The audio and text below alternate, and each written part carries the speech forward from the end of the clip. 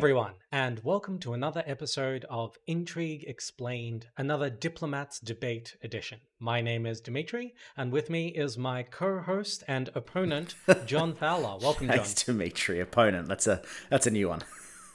It's less abusive than my normal intros, John. I'm grateful. Normally this is my chance. Normally this is my chance to just like swing a haymaker at your face when you're not expecting it. I feel like I've got Stockholm Syndrome, so I'll say thank you very much, Dmitry. I really appreciate your generosity. It's good that you can recognize that I'm doing you a favor. Gotta feed into that Stockholm Syndrome. Today's episode is one that's particularly close to our hearts. It's a slightly navel-gazing one, I have to say. And it's all about whether countries still actually need a foreign service. This is something that I think, John, you wanted to talk about, but what spurred it was a new report released by the Australian government that had some pretty preeminent figures in foreign policy and public policy look at the Australian Department of Foreign Affairs and Trade and put out some pretty damning findings, as well as making some recommendations about how it can be strengthened. And so we wanted to get into whether that was a good excuse to go. Is it time to call the whole thing off? John, you're going to be taking the turn the building into a Starbucks position. Do you feel like you're ready to betray everyone we've ever loved? I'm ready to lose all my friends and make new enemies. Hopefully I'll be a little bit more nuanced than that. I guess at the start of the conversation, when we have it, we'll lay out some guidelines about what we are and aren't talking about. But I also want to say that the reason that I wanted to talk about this wasn't just because it's kind of in the news in Australia, but you had a great tweet thread, as you are so often want to do, about that. and it really just got me thinking about some of the issues. And I thought, well, maybe it's only interesting to us, but why don't we try and find out if it's interesting to more people? There's something particularly soul-destroying about, I work with a lot of academics, a lot of public policy figures who'd be like, as I wrote in my book, and I'll be like, well, if you scroll back through Twitter far enough, you'll find 13 linked tweets that make a salient point. I believe I half-drunk tweeted about this once. Why don't you go read that? If you scroll far enough in my TikToks, then find some thoughts I had. Yeah, I don't know if the foreign service is redundant, but I certainly am. John, you come to us, of course, from International Intrigue, fresh off your appearance on Morning Brew, fresh off your co-founder heading to the White House Correspondents' Dinner. Yeah, it's been a big one. Yeah, you now move in illustrious let me even name drop more. I was out in LA last week at the Milken conference, which had me rubbing shoulders with some pretty big people in finance. I mean, I say rubbing shoulders, sitting in the audience as they lectured us about the state of the world's finances. But I also went to a private screening of Bernard Henri Levy's new documentary Slava Ukraini, and had a conversation with that unbuttoned shirt French Lothario. His documentary is interesting. I mean, he kind of did a sort of, he's spent 4 or 5 months literally on the front lines in Bakhmut and those kinds of places. It's not a particularly well-made documentary, but I don't think it's supposed to be. It's worth checking out if people sort of very just raw footage from what it's like being genuinely in the trenches on the front line. So, and I have to say, I mean, this war has been by far the most kind of directly televised. I don't know about other people, but because I'm obviously obsessed with this war for all sorts of reasons, you do find yourself watching something that 3 years ago I would have said this is a snuff film, and I would never in a million years be watching it. But here I am sitting there watching helmet cam or body cam footage of a Ukrainian soldier waging war and sort of taking human lives, and you're glued to it. And it is simultaneously the most confronting thing I've ever seen, and remarkably normal now, because of just this saturation of cam footage, drone footage. You see videos that are, in some ways snuff films. You are watching human beings die, and they're being set to rock music and techno. Yeah, I think that what you're pointing at there, and not to digress too far, is just this. It's the trade-off between, is it better to film these things and publish them and everyone to see the horrors of what's going on so that we're not, naive and blasé about the horrors of war?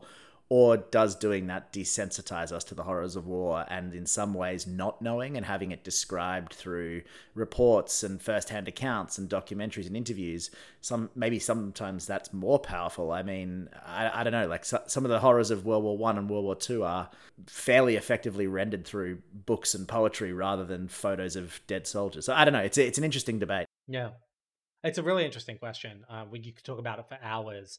And sort of to expand on that, it's not that we're not watching 24-hour live streams either. We're getting selectively edited footage of, as I was saying before, like literally set to a musical soundtrack with subtitles where someone's showing you what they want to show you as well. So the question is, to what extent is it also propagandistic and showing you a side of war that isn't the 23-hour kind of horror, but is exactly. I mean, there's so much to think about what this is doing to all of our brains that thankfully it's not our department as foreign affairs people precisely, but there is just so much to think about. For sure. I agree. To save you some time so that you can think about these big issues, the International Intrigue newsletter dumps really pertinent, really good analysis on international affairs stories right into your inbox every morning in, I think, something that averages about a 6 to 10 minute read, if you're depending on how much you stop to try to pronounce long names. And it's really just a phenomenal resource that I really recommend people subscribe to. The links are at the bottom of the podcast. We really do recommend it. We use it to build this podcast. Speaking of this podcast, we were off last week. Not many people know this, but I was actually busy piloting 2 drones into the Kremlin as part of a... That's what you were doing. US opt. Yeah. I would have gotten away with it too if it wasn't for the meddling Russian Kremlin press corps. Right. I was going to say state media. And I mean, look, there's not too much you can say about this. This is another one of those stories, John. You've said this on episode after episode, where whenever we get into these intelligence spooky spaces, we just kind of have to accept we will probably never know who was piloting that drone. I was listening to a podcast recently with Richard Dearlove, who was the ex-head of UK's MI6, and he was kind of reflecting on this. I mean, for people who aren't aware, 2 drones allegedly tried to attack the Kremlin last week. And anyway, Richard Dearlove was kind of like, none of it really makes sense. He was like, the footage looked like it was kind of, not necessarily...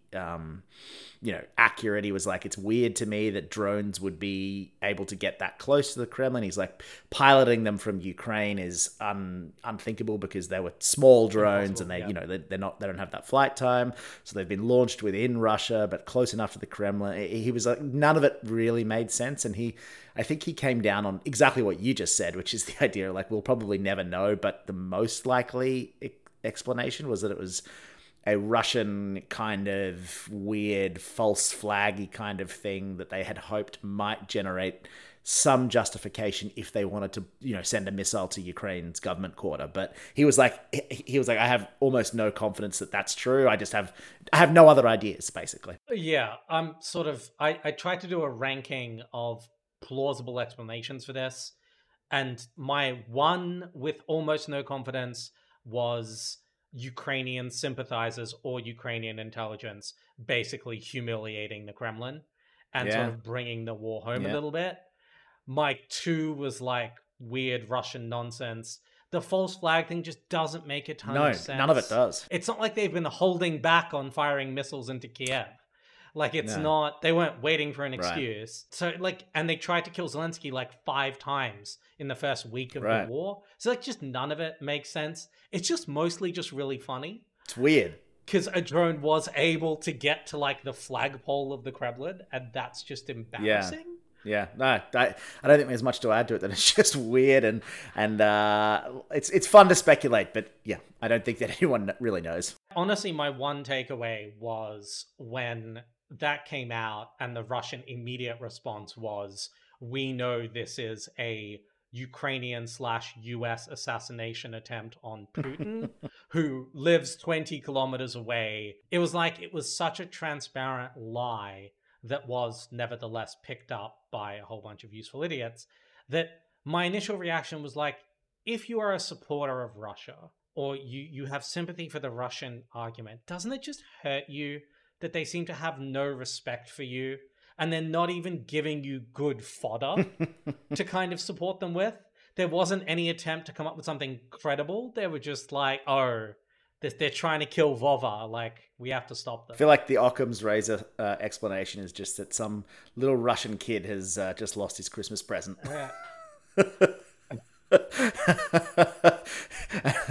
and that's as simple as it gets. Sidecar, where's that droid we got you? Look, funny story. Whoops. You know how you said I should pay more attention to politics? Yeah, exactly. Well, these things provide some levity for you to be able to wake up the next day and analyze the actual war and the stuff that is not amusing. I think this is a good spot to take, as we always do, a quick look at two stories that we just want to put on your radar. I'm going to throw it over to John for both of them. These are stories that were in International Intrigue that are really, really important, but often not around a particular flashpoint in one case. And secondly, about parts of the world that just don't get as much press as other parts, at least here in the West. So I wanted to begin with just any kind of update you can give us on the Turkish election. Yeah, so I actually think this is a really important story that, it's getting picked up in the mainstream media, to be fair, but I think perhaps folks don't kind of grasp the importance of it. So on Sunday, Turkey will vote for a new president. Turkey's a really important country, probably underrated in importance. It's the second biggest military in NATO after the US. It is obviously a kind of bridge between Europe-ish kind of cultural values and, Arabic, Syria, that kind of part of the world. Obviously, it's hedging against Russia. So it's like this real geopolitical linchpin in the middle of a very difficult area, obviously not far from Ukraine at the other end of the Black Sea. So all this kind of stuff. And it's President Erdoğan has been in power for 20 odd years now, and has generally, I think, has been seen to take Turkey in a direction of illiberalism and more authoritarianism. I don't think it's fair to call him a dictator or anything like that. I mean, we're having elections on Sunday, which most folks seem to think are free-ish and fair-ish. But anyway, so the stakes, I guess what I'm saying is the stakes of the election are pretty big, and this election is the first time, I think, certainly since I've been cognizant of these issues, since that Erdoğan is a genuine chance of not winning. He's been a huge force in Turkish politics for a generation. I think the previous elections were not even really a contest. But this time, it looks like there's a chance he'll lose. So there's a couple of updates on the opposition. There's the main opposition candidate, whose name I'm honestly not even going to try to pronounce, but it begins with K and ends in Oglu, I think. But he's a strong candidate because he's kind of the leader of an opposition coalition, which is the first time a Turkish opposition party has managed to kind of work together with other opposition parties. And then the second thing was another viable candidate pulled out yesterday for reasons that are fairly opaque, but he had some accusations of bribery and all this kind of stuff. Bloomberg reported this morning that the markets had rallied on that news because I think they're sort of seeing the biggest... I think markets want Erdoğan to go. They think Turkey needs to liberalize. They think Turkey needs a bit more stability and a little less kind of Erdoğan-ness in Turkey. And the idea that there's one main opposition figure is better for that because it doesn't split the anti-Erdoğan vote. I guess all of this takes place against the background of Turkey's economy, which is inflation hit 80% last year and I think is still at 50%. Cost of living is horrific. There was an earthquake earlier this year that we talked about that was killed 50,000 people that the government was really criticized for in terms of their response and potentially the corruption in building codes. So there's this general environment, I think, that a lot of disaffected people in Turkey, particularly youth and poor, and that Erdogan might actually lose. I mean, it's not just that Turkish inflation has been high. The way that he has tried to combat that, from what I understand, is by lowering interest rates, which is the opposite to how our own reserve banks try to fight inflation, where they tighten the money supply. He's tried to expand the money supply. He's just raised the salaries of all civil servants in Turkey by 45%, which feels like the sort of thing you shouldn't be allowed to do 4 days before an election. Right. But here we are. But again, probably not going to do wonders for inflation. So there is sort of an economic aspect to this and a huge geopolitical aspect to this, because how many times in the stories we've covered in the last couple of odd months has there been an Erdoğan angle? Whether it's on Ukraine, whether it's on NATO with Finland and Sweden, there's been Turkish elements to everything. Syria, it's just an opposition leader taking power could mean a fundamental shift in all sorts of parts of the dominant. Yeah, I mean, I think that's a great point. But I think one thing that's important to always remember in these kinds of situations is that we don't really have a sense of what an opposition leader, this character would, and again, I apologize for not pronouncing his name, but I really have no idea where to start. But maybe you can have a go. You're much better with names and accents than I am. But we don't know what he'd be like, right? Like, I think there's a general sense he'd be more liberal and that he's in opposition to Erdogan, so that's the assumption. But who knows? I mean, I certainly don't have a deep enough background in Turkish politics to say, oh, well, if he comes in, then this will happen and this will happen. And in some sense, there is Erdogan is a lot of things, but he's a very wily geopolitical operator, and he's pretty good at playing off countries in the region against each other. So there could be a big shakeup if he doesn't win. I think it's a really good place to leave it and move on to our second story. Vaguely nearby, Pakistan is experiencing immense civil unrest, all relating to corruption charges against Imran Khan, the former Prime Minister. John, can you kind of talk us through what's happening? Yeah, so this is the ongoing saga of Imran Khan, who was the former Prime Minister, as you mentioned, who was booted from office last year on those corruption charges. He has vowed to return and has been kind of waging rhetorical war against the government and the army since he was booted out last year. On Tuesday, he was arrested on charges of graft by a special court in Islamabad, and then that has kicked off days of protests from his supporters in Pakistan. Fairly violent, from what I can understand, protests, not necessarily to people, but they've been destroying buildings, burning things, those kinds of protests. So pretty serious stuff. I think the current Prime Minister of Pakistan called it terrorism. So, not like polite marches in the street that, they've informed the police about. The worry there is obviously, there's a couple of contexts here. One, Pakistan's economy is literally on the brink of default. It needs an IMF bailout next month, I think it is, in June or maybe July, but very, very soon. And as we know, the IMF is not going to, step in and help out a country that is tearing itself apart and that can't make promises about economic reforms.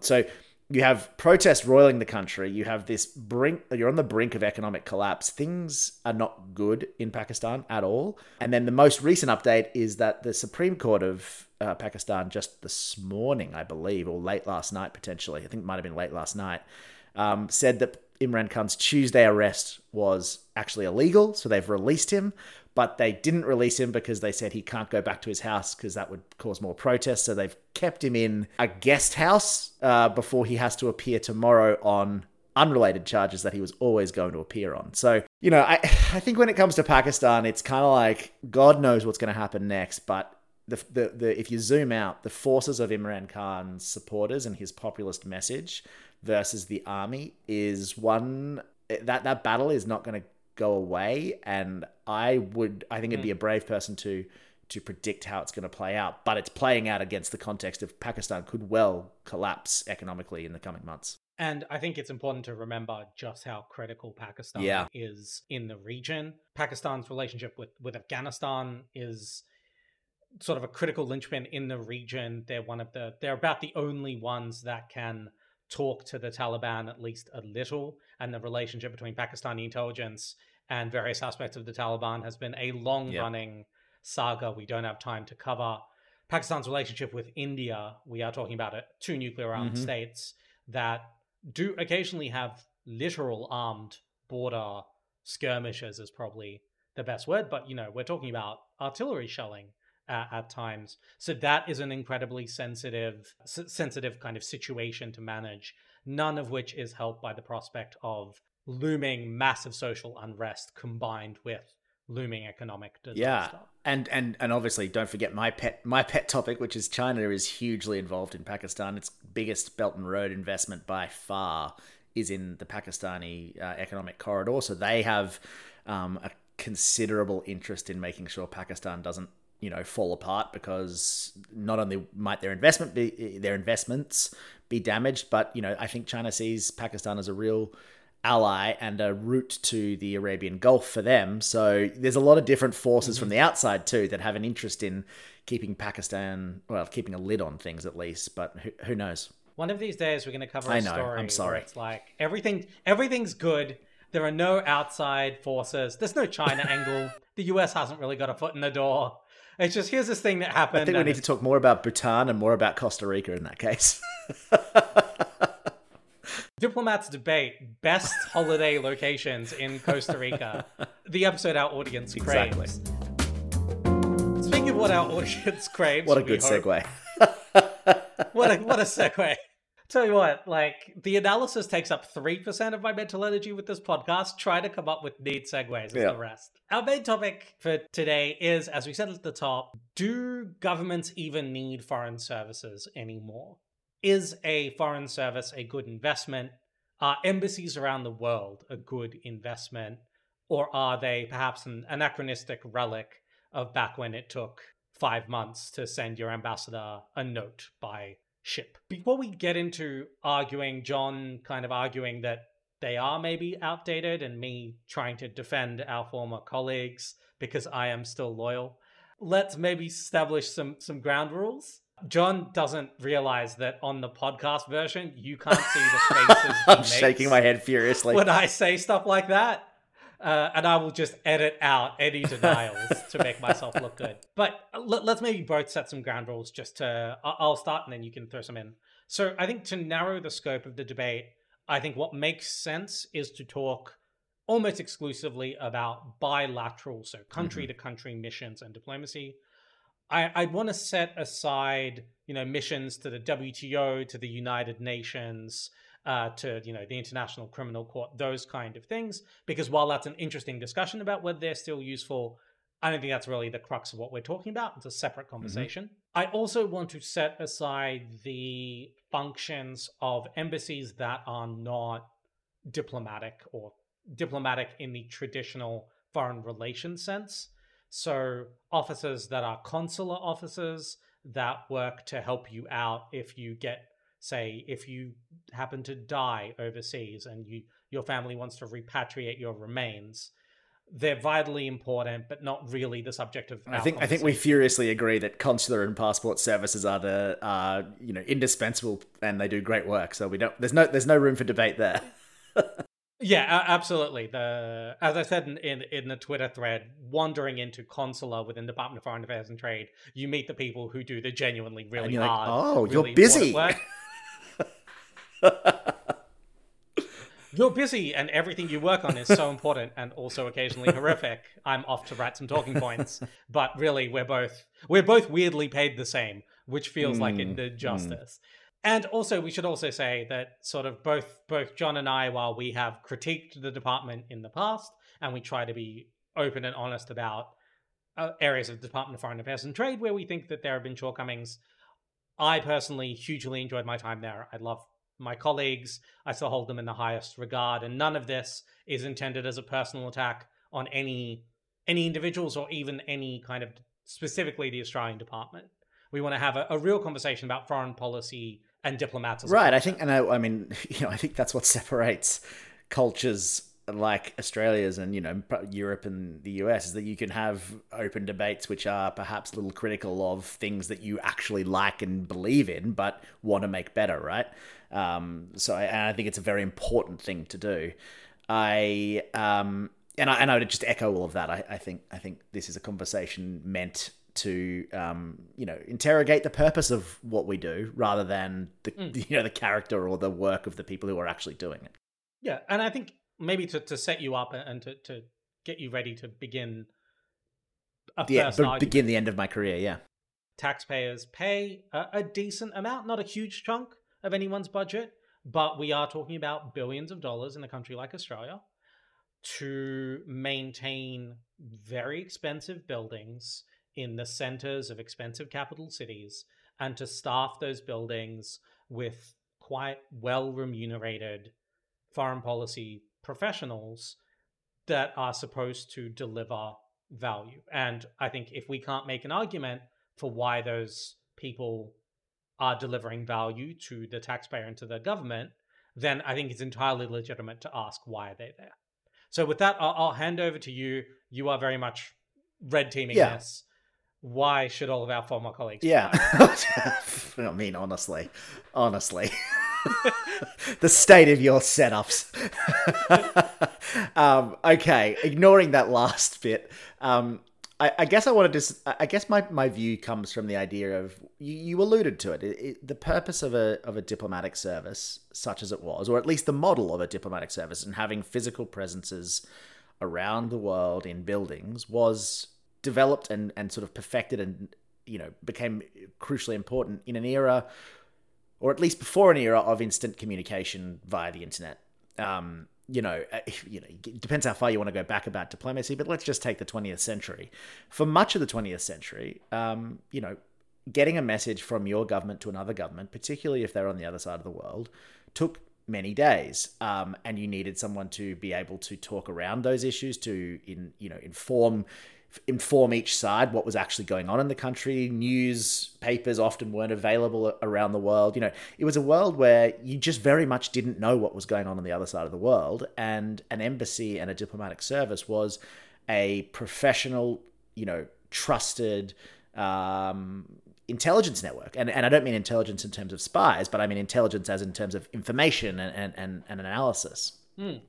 So obviously the first argument is that, if that is the animating and motivating force behind the model that we have, but we haven't updated that model really to deal with the fact that the world has entirely changed the way it communicates, then I think prima facie you kind of need to re-examine whether it's still fit for purpose. And we can get into that, and I don't necessarily think it is. But I'm drawing a lot on my experience as a diplomat in China. We were, previously, a diplomatic mission in China would interpret China to let you know what's going on, deliver messages to a government. Now, particularly when I was there in Shanghai, there is no chance that we were able to do better work than, say, the press there, or someone could read on their phones about what was going on, or a business delegation can figure out how to get there on their own. They don't need the embassy to open doors as much as they used to. Sometimes they do. There was just all of that animating idea of we were the interpreters and the gatekeepers of what was going on in China. That has all been broken down by the internet, really. And I used to joke. I used to say, what's the point of me writing a cable about Chinese monetary policy? Because Gabriel, who was the FT correspondent there and a good friend, he's going to do it much better, much quicker, and much more authoritatively than I would. So what exactly is my purpose here? I think I think these are valid points. Obviously, the ability to communicate the way we are right now across continents, face to face, digitally, has changed some ability to deliver messages. And as you say, where there is good reporting in other countries that is accessible and that speaks to your nation's interests, maybe some of the intelligence gathering function has also potentially been supplanted by the ability to get a foreign newspaper at the touch of your fingertips in a way that you couldn't before. So I certainly think there is something to that argument, and I don't want to be dismissive of it. But I would say a couple of things. You began by talking about the need to deliver messages. And I do think that it does make a difference, perhaps not in the Chinese context, where I think you and many of your colleagues were locked out of direct relations with the Chinese government. But in a lot of other It's an outlier, though, that example, really. It is. In other contexts, the ability to deliver a message in person and to take the official message and to use your connections that you've built up through sometimes years of informal networking within the government, to be able to explain where it's coming from, to be able to speak off the record, to be able to try to address concerns even before the message arrives, to preempt it in ways that you probably couldn't through a formal Zoom call. This kind of function of being on the ground and building those relations, I think it does still matter as the lubricant to what can otherwise be easily misinterpreted messages. I'd also say, and I'll let you respond to that point in a sec. I do think it was interesting. You talked about your friend Gabrielle at the FT writes an article about Chinese monetary policy, and it goes into the FT, and maybe it's picked up. But don't you think there is a value to having someone on the ground who can monitor, whose job it is to monitor all of those sources, including those in the local language, and to be translating that information into the interests of the home country and the home government? Yeah. Okay. So I'll take that point. I think we don't have enough time to kind of really drill down on what we're talking about here. But I think what I'm talking about is this diplomatic function of like as an information provider.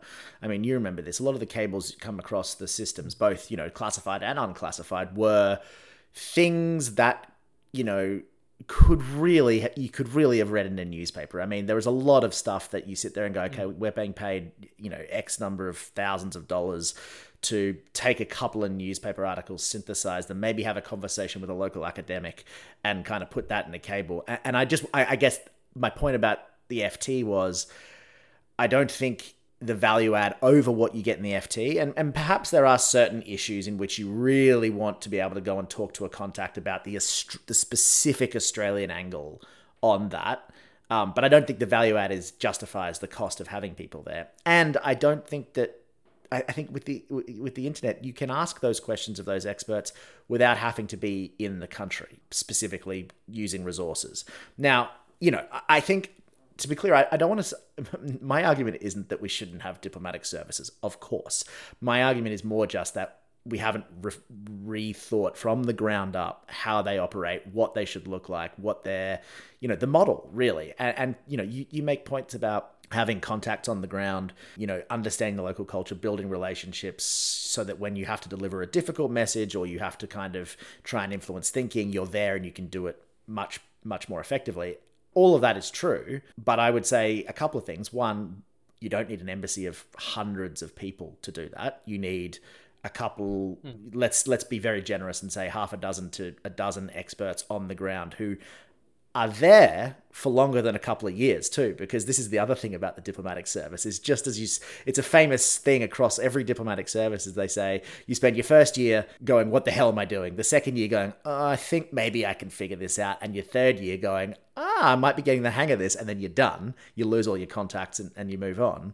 So what I'm saying is I think the model is broken, is that perhaps we could have a tenth the size of the kind of diplomatic policy officers overseas, leave them in place for longer, make them more senior or more politically empowered so they can actually get things done rather than having to write talking points and memos for the people who do things, and get rid of the informational side of things. Because again, in places like, China's my example, but even in places like in Europe, how much value add are you adding by reporting on Czech politics when Czech newspapers do a much better job of it and Google translates a thing? Yeah, I think on that last point, there's a question of really the distinction there isn't how much are you doing that's more than the Czech newspapers. The question is, why do you need to be in the Czech Republic to report on Czech newspapers?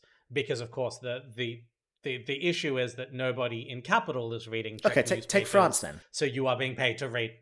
Okay, I don't think there are that many people in most capitals that are reading Le Monde every day. So it is useful to have somebody whose job it is. But you hope the people who need to read French politics are, or at least, paying attention. I guess my point is I hope that people in Canberra or DC or wherever it is aren't going, well, my job is French politics back in capital, but I'll wait until the report comes in from the diplomats rather than kind of have an understanding of the French news ecosystem myself. Again, and I don't think you'd necessarily dispute this. This is, as you say, an argument for how can diplomats abroad generate more value in ways that aren't easily replicable with a Google search. And just listen, and just intuitively, I mean, it genuinely, we both know it does help to be on the ground. It does help to meet people face to face where you're able to do so. It does help to be able to have quiet conversations over coffee to find out who's a legitimate actor and who isn't, which isn't something you necessarily get from Politico. For sure. Czechoslovakia. So, okay, let me put a different angle to it. Okay, I accept all of that. So why wouldn't we then, as a country or as a government, outsource, let's say, 80% of what we do on that front? Not all of it, because some of it is classified, some of it is sensitive, some of it is difficult, but outsource it to a global consulting firm that can kind of work on your behalf, but is going to be a lot cheaper than standing up embassies with security and posting diplomats back and forth. 80% of the stuff that you're talking about, like understanding who's legit and who's not and who we should talk to when we send our ministers there, surely most of that could be done by if not a newspaper, take your point, there's on the ground stuff, but why couldn't McKinsey do that stuff?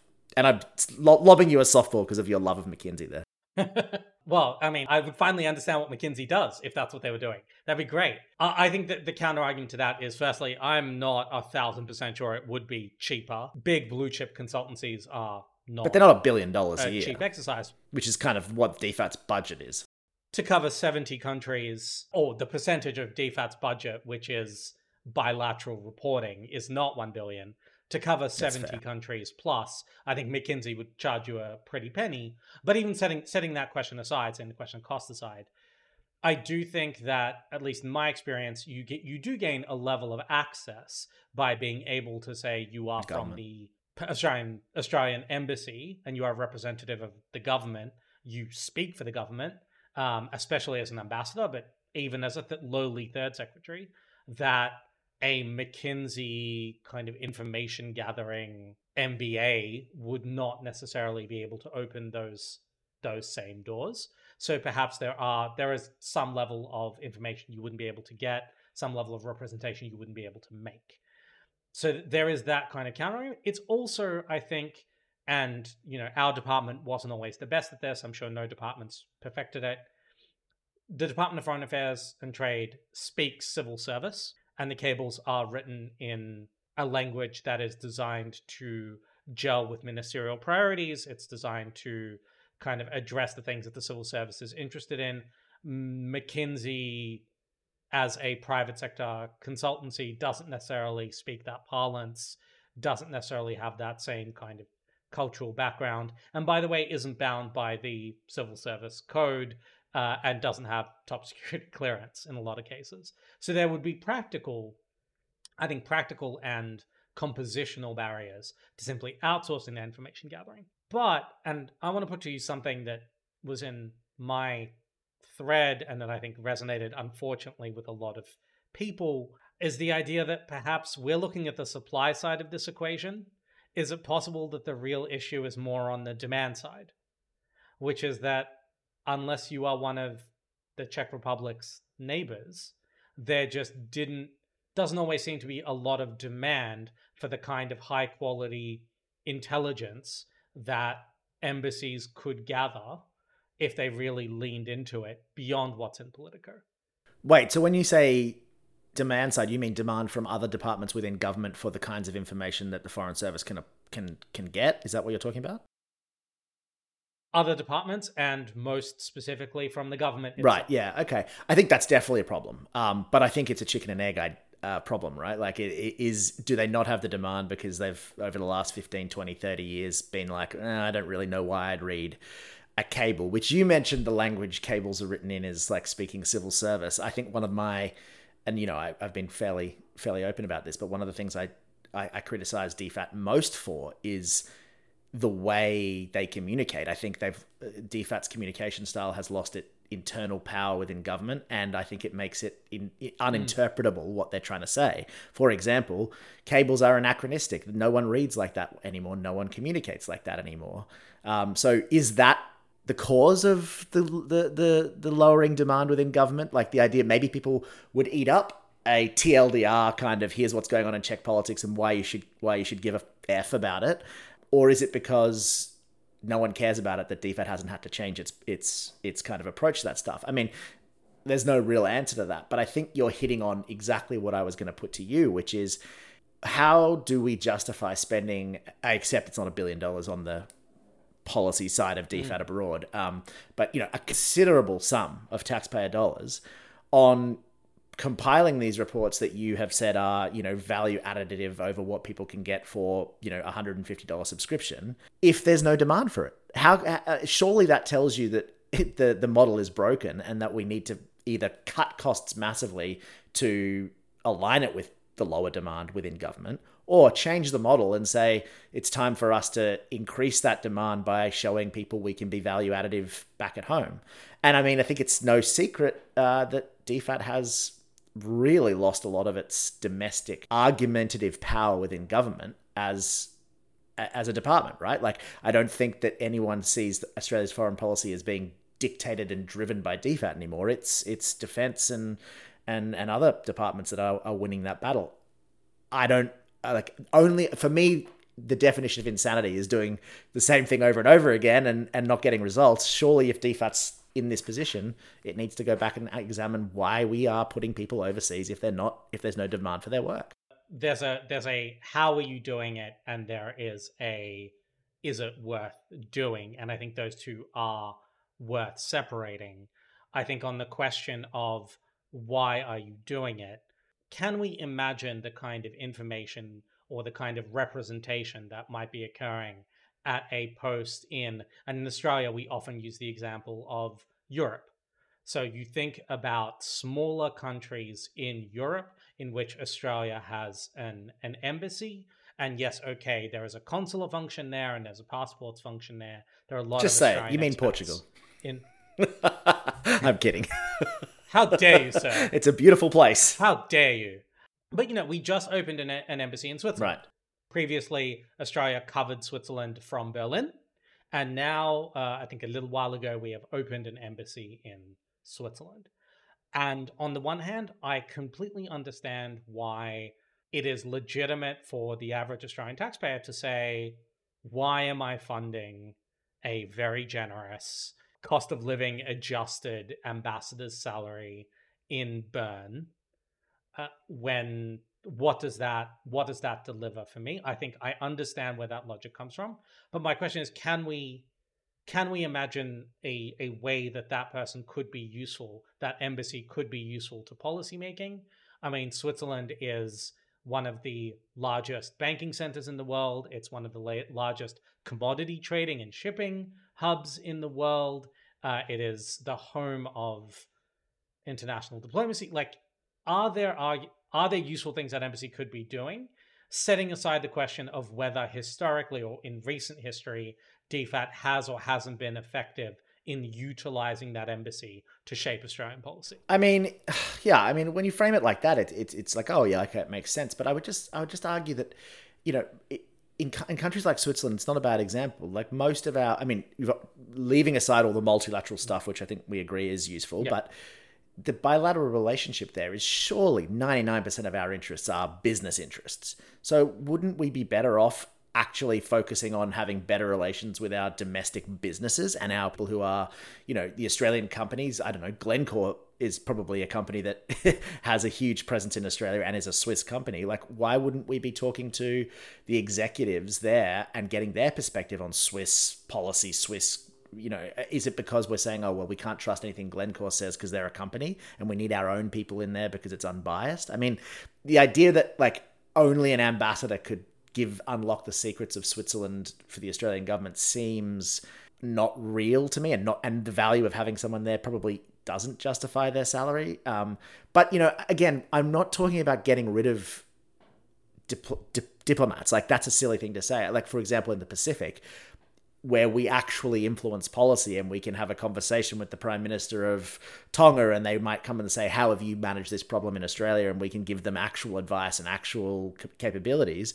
You know, we should have a huge embassy there. I get that. But to your point, in Europe, I just can't comprehend the value other than it being a nice posting and therefore impossible to get rid of unless you want a mutiny of diplomats.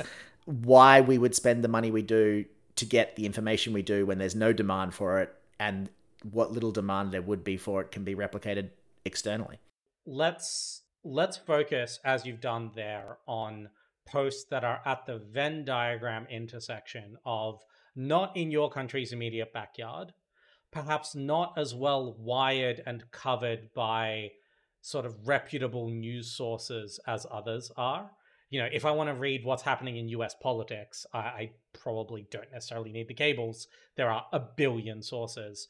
Maybe not so much what is happening in Tongan politics. So there's kind of that as well. And so let's indeed focus on countries in Europe where the question is like, okay, it's wealthy, it's well connected to the internet, you can Zoom call whenever you want, and you can read their papers, and there is lots of good, reputable, independent media to tell you what is going on in their country, and you could pick up the phone and call a think tanker in that country if you really want to. So is there still a value add? I think one thing that makes me say maybe there is this idea that even if there isn't necessarily a huge return on investment day to day, I saw what happened in Ukraine during the MH17 task force, where we suddenly, a plane with over 100 Australians was shot down over Ukraine, an incredibly complex situation. And suddenly we had a massive diplomatic challenge on our hands, but we had no embassy in the country. And we had we covered it from Warsaw with an ambassador who would visit once a year, who I think did as good a job as you could possibly do, but we had no presence. And we threw resources at it, and we threw generalists at it. And this might get me in trouble. At some point, we were trying to get a bill passed that would allow a status of forces. Yeah, I remember that. For Australian presence there. And at some point, somebody who will go nameless, but who was incredibly senior, turned to me and went, "This just passed the Verkhovna Rada. Do we know how many houses of parliament Ukraine has? If that was the only one, like, is this a bicameral or a unicameral legislature?" And what is it? I don't know the answer to that. It's there we go. So we're done. There's just one. Well, there you go. Yeah, tick. But sort of this, like, we were operating from such a profound. We knew nobody in the country. So when something happens, whether it is the evacuation in Lebanon, whether it is a typhoon in the Philippines, suddenly having people who not only read the newspapers but walk the streets, and who can call government officials and on a first name basis say, "Vadik, I really need this favor." Suddenly, all of those chips that have been piling up and costing you money, you can slide across the table, and each of them return. Right. No, I think that's a fair point. I would say that you're painting a very generous picture of how good diplomats on whole are at doing exactly that, and how receptive the host countries are to making those connections, right? Like Ukraine might be a good example of where they probably would have been willing to engage with us because we're, a relatively good faith actor and neutral, but there are plenty of places in which those relationships are not possible and, or at least a lot more difficult. And maybe that's an argument for having diplomats there even more. I don't know. But I think what I'm arguing here is too, because you're making great points, is that the current model is not right for it. Like, for example, if your argument of like, okay, we don't know where the next cluster thing is going to happen, so we need to maintain a diplomatic presence in as many countries as we possibly can for that reason. Is a full-blown embassy with an ambassador and all the cost and security, is that the best way to do it? Or do we have representative offices where we hire local staff and have one Australian base diplomat or something like that there, kind of just keeping an eye on things, keeping capacity. It's not a full-blown embassy. Maybe it looks more like a consulate, but without diplomatic status, perhaps something that can be maybe an Austrade office, maybe a separate department in which you can have a hybrid situation, a government office that can be staffed by a head of agriculture if the country abroad is most important to Australia because of its agricultural relationship, or treasury, or whatever it is. The idea just being that you tailor your relationship with those countries to the relationship it has with Australia, and you're much more flexible and not as rigid, being like, okay, we have an embassy there run by DFAT with an ambassador, but we have a representative. Maybe it's a business person. Maybe it's an honorary consul. This kind of idea.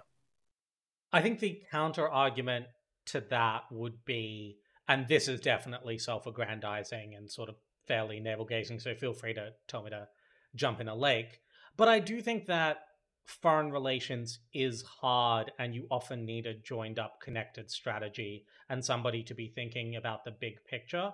And it is useful to have a model which is effectively like tentacles heading, like Whelan spoke with the sort of Department of Foreign Affairs covering all foreign affairs, and then everybody being an actor of that department. That once you start saying, instead of having somebody who works for DFAT, I'm going to have somebody who works for agriculture because the agriculture here is really important, and they'll be the sole kind of representative, and they'll be reporting to the Department of Agriculture. You do begin to you risk a fragmentation in Australian foreign, and Australia's external voice, or any country's external voice, no longer singing from the same hymnal. And we see this, like, just as an example, when we do trade negotiations. It is always DFAT leading, and we are religious about trying to prevent our stakeholders and our other departments from talking directly to the other side's negotiating team, because we know what our negotiating strategy is, we know what the Australian position is, and we are coordinating a single whole of government position. And we don't want some bright spark at the Department of Treasury to just kind of put things on the table from their perspective. I was going to say, I think that's a very specific example, and I don't disagree with you there. I'm just talking about a much more flexible model where, I don't think it would be a risk if you're like, we need someone on the ground in, let me just think, I don't know. Well, Bali's a good example. We have a consulate there now, do we? Or at least in Makassar nearby that deals with that kind of stuff. Do you have one consulate? I'm not in Bali. I'm not sure, but anyway, but like, why wouldn't we have a representative, like a consular person there for obvious reasons, and a tourism person there? Like, what's a DFAT's person? Like, what DFAT's job, a policy officer from DFAT's job is to report on local politics, civil society, these kinds of things.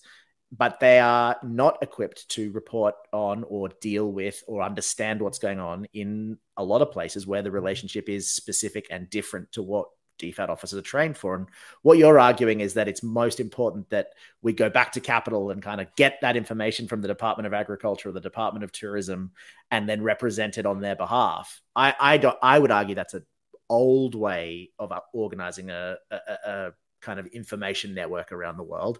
And I think a lot of the times DFAT's generalism is a plus, but it's also a massive minus when it comes to doing the kinds of things you're talking about, which is building relationships, like walking the walk and talking the talk.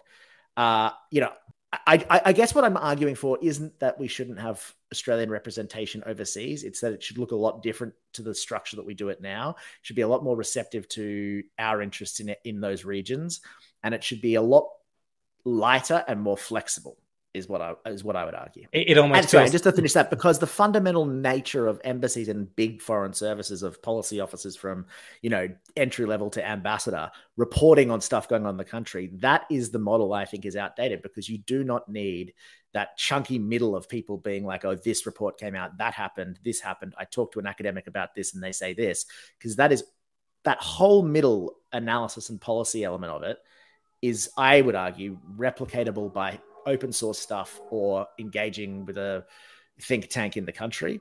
And all you need each country is probably high-level political representation who are empowered to make decisions and representations and kind of speak for the government. And then the service staff, the consular people, the people who are servicing the Australian taxpayers. Beyond that, I don't think you need the diplomatic footprint that we have, which is what we're talking about. It's interesting because I would almost reverse that and say that for a country like Australia that is able to hire pretty selectively for its Department of Foreign Affairs and Trade, that's able to resource it properly. You say that, but we got in. Yeah, I mean, people slip through the cracks. Your co-founder, Helen, absolutely carried me through the group portion of my interview. I would have absolutely screwed it up without her. So thank you, Helen, for creating two careers, one after the other. But no, very, very seriously, I think for a country like that, actually empowering more of the staff below a senior level to speak to people, both in country and frankly in Australia, would actually probably, you were talking about DFAT having lost its voice in the Australian system. I wonder how much of that is because DFAT is incredibly stingy with who gets to have a voice in the Australian system. It's incredibly risk averse about anyone below the rank of a very, very senior rank talking to anybody external. That waters down at post a bit, but in part that makes it a pretty steep jump. At smaller posts, it's watered down because the ambassador has no option. The ambassador has 2 staff. He can't be in 4 places at once. He's got to send 2 staff, or she's got to send 2 staff somewhere. Makes sense. At bigger missions, you do potentially spend 3 years in a windowless room reading newspapers in a bureaucracy.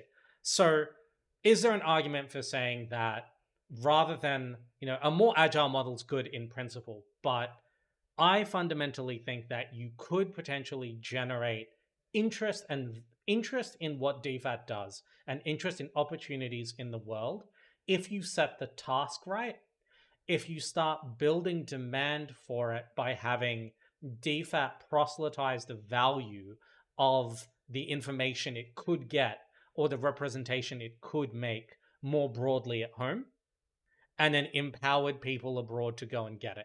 So it's not necessarily it's not that we have the wrong people abroad or in capital.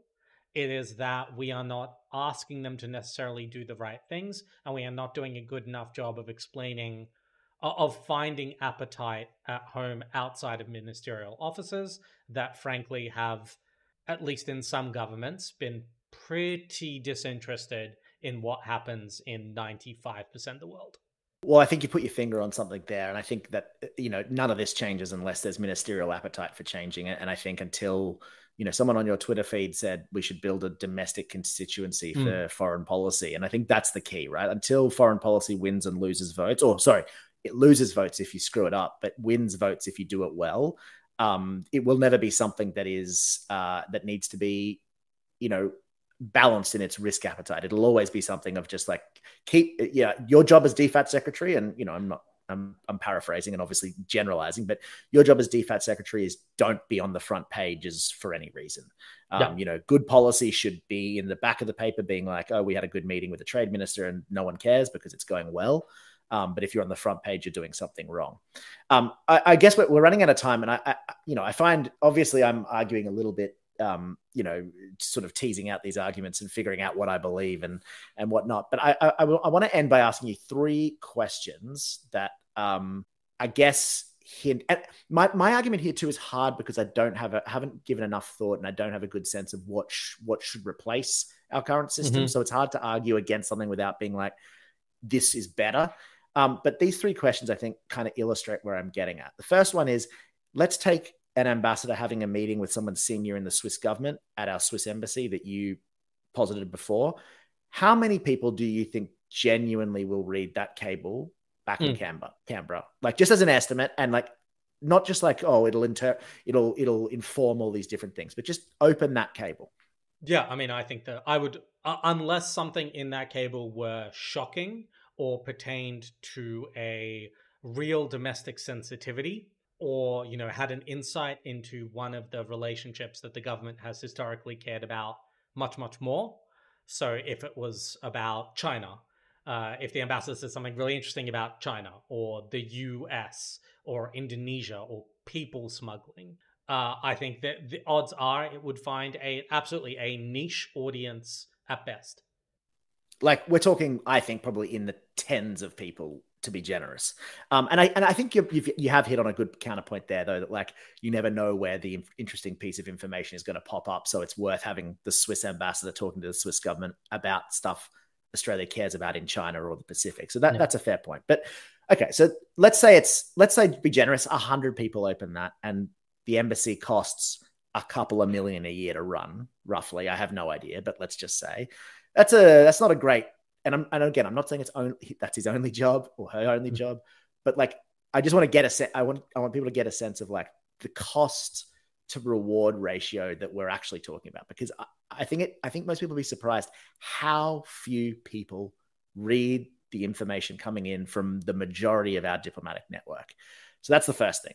The second thing would be, if I said to you in another field, this system or this model or this, business model was devised in the 1500s and kind of came to prominence in the 20th century, and yet the information revolution has happened over the last 30 years, and other than kind of slowly updating computers into our offices, nothing much has changed about the core work of the system. Would you think that's a prima facie reason that we should go back to the drawing board and rethink this from first, even if you arrive at the same answer? I don't necessarily. I mean, listen, I'm a tech evangelist. I think technology is generally good and worth exploring. I think the other issues that you have raised about interest, about cost, are in some ways much more pertinent. And if as a listener where you have come down is no kind of in-person connections in the countries are important and information gathering of that form is important, then the question of like, could we be doing more on Zoom?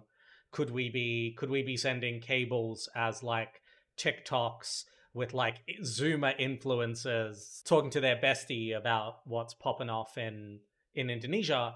Like, all of these questions become peripheral.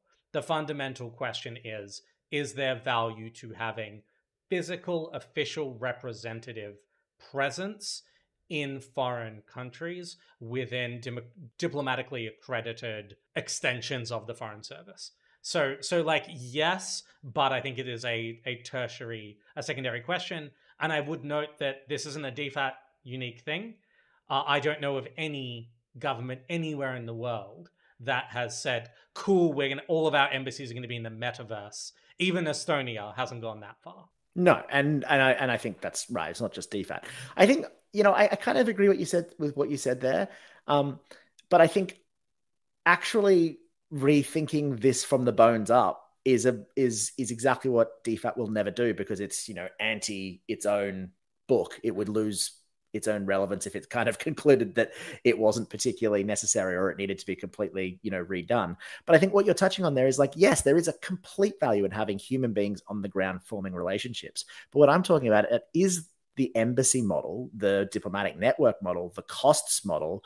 Is that the best way to do it? Now, it may well be. We may come back and go like, yeah, that is actually the best way to do it. But we're not asking the questions. And you've just talked about technology. Like, because the third question I was going to ask you is, do you think that DFAT or any foreign service could be doing a better job of its core work if it had a different mentality, a different structure, a different kind of organization? Like, we ran on Lotus Notes when I joined, which was something in the 90s. People are barely using computers, really. Like, it's Microsoft Word, and no one is empowered by technology. Doesn't that tell you also that prima facie that something's wrong with the organizational structure if we're not able to harness this incredible opening up of productivity and insight, and DFAT's still plugging away in windowless offices? I think that last question is a broader question about most large organizations, especially ones with a huge inherent bias towards risk aversion.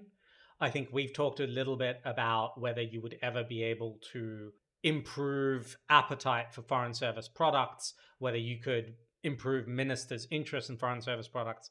I think that might be achievable. I think some improvement of DFAT processes and DFAT thinking, absolutely achievable.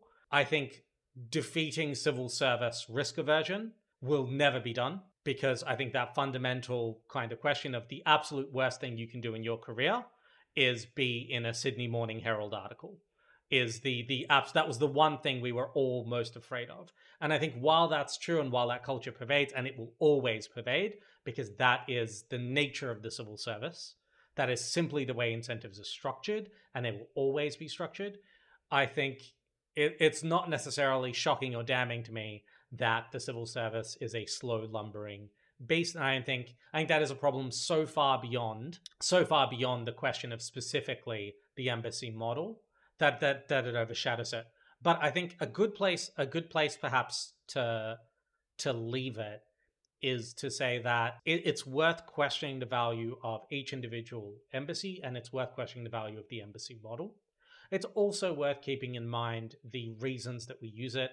The Vienna Convention on Diplomatic Relations provides a special legal status to these buildings, and this methodology is instantly recognizable everywhere in the world. Every government on earth knows what an ambassador is and knows what a diplomat is, whereas once you begin shaking up that model and replacing ambassadors with alternates, you suddenly start facing having to do a lot of explaining. So there is a inflexibility to the system that would also need to be overcome. But I think, John, you've raised phenomenal questions that are legitimate to ask for any taxpayer, frankly, to say that especially outside of an emergency or in a context where information is freely available, is the Australian taxpayer getting value for money? And my answer is, in some ways, not always. And I think in some places they're not. I just think as I think you do, the issue isn't with the underlying concept. And I don't even think it's as much with the way that DFAT necessarily does it. It is a much larger problem about how foreign affairs fits in to the Australian process and the Australian thinking and where it slots in, the appetite for its product and all that kind of thing. Yeah, I think it's a good way to sum it up is, not only are there questions about how we create those products, there's questions about how useful those products are and how useful they could be and whether they, could be used in more effective ways in Australian policymaking. But yeah, I think, I think all of this conversation is me kind of just tossing out ideas about what if. And I think in many ways that's the point. And I think that DFAT capability review and, every other foreign service does these kinds of internal navel gazing from time to time. I mean, there's a tendency to conclude that things are pretty good. And if we just make a couple of tweaks, everyone's happy. But other than that, I think asking the questions is actually the whole point. And, if you come back out at these kind of vague kind of what we're doing isn't perfect, but it's actually not too bad, then maybe we're all right. I don't know. Yeah. Let's just find one point of convergence. And that's if you replaced every diplomat who currently spends 90% of their time doing visits and arranging visits with a professional publicist, you would probably save the Australian taxpayer a lot of money and make a lot of diplomats much, much happier. If anyone's looking for low-hanging fruit, just professional publicists all day. They'll be better at it, I promise. And you won't have a mutiny. You'll have a parade at DFAT. I can almost guarantee it. So that might be a good place to wrap it up and leave it. Thank you for joining us on another episode of Intrigue Explained. As always, thank you to my co-host, John of International Intrigue. Thank you to all of you for listening. And that was a great conversation. I feel like you almost convinced me that you're right in that one, which is something that I don't like to admit, but it was a great conversation. If all of our debates focus on whether you have value, I feel like I might win a few. Otherwise, I'm in some trouble. So thank you all for listening. As always, please do send us your feedback on Twitter. Please do give the podcast a subscribe if you enjoyed it, and do recommend it to your friends and suggest us new topics. Until next time, I'm Dmitry. And I'm John. Thanks, everybody. Thanks, everyone.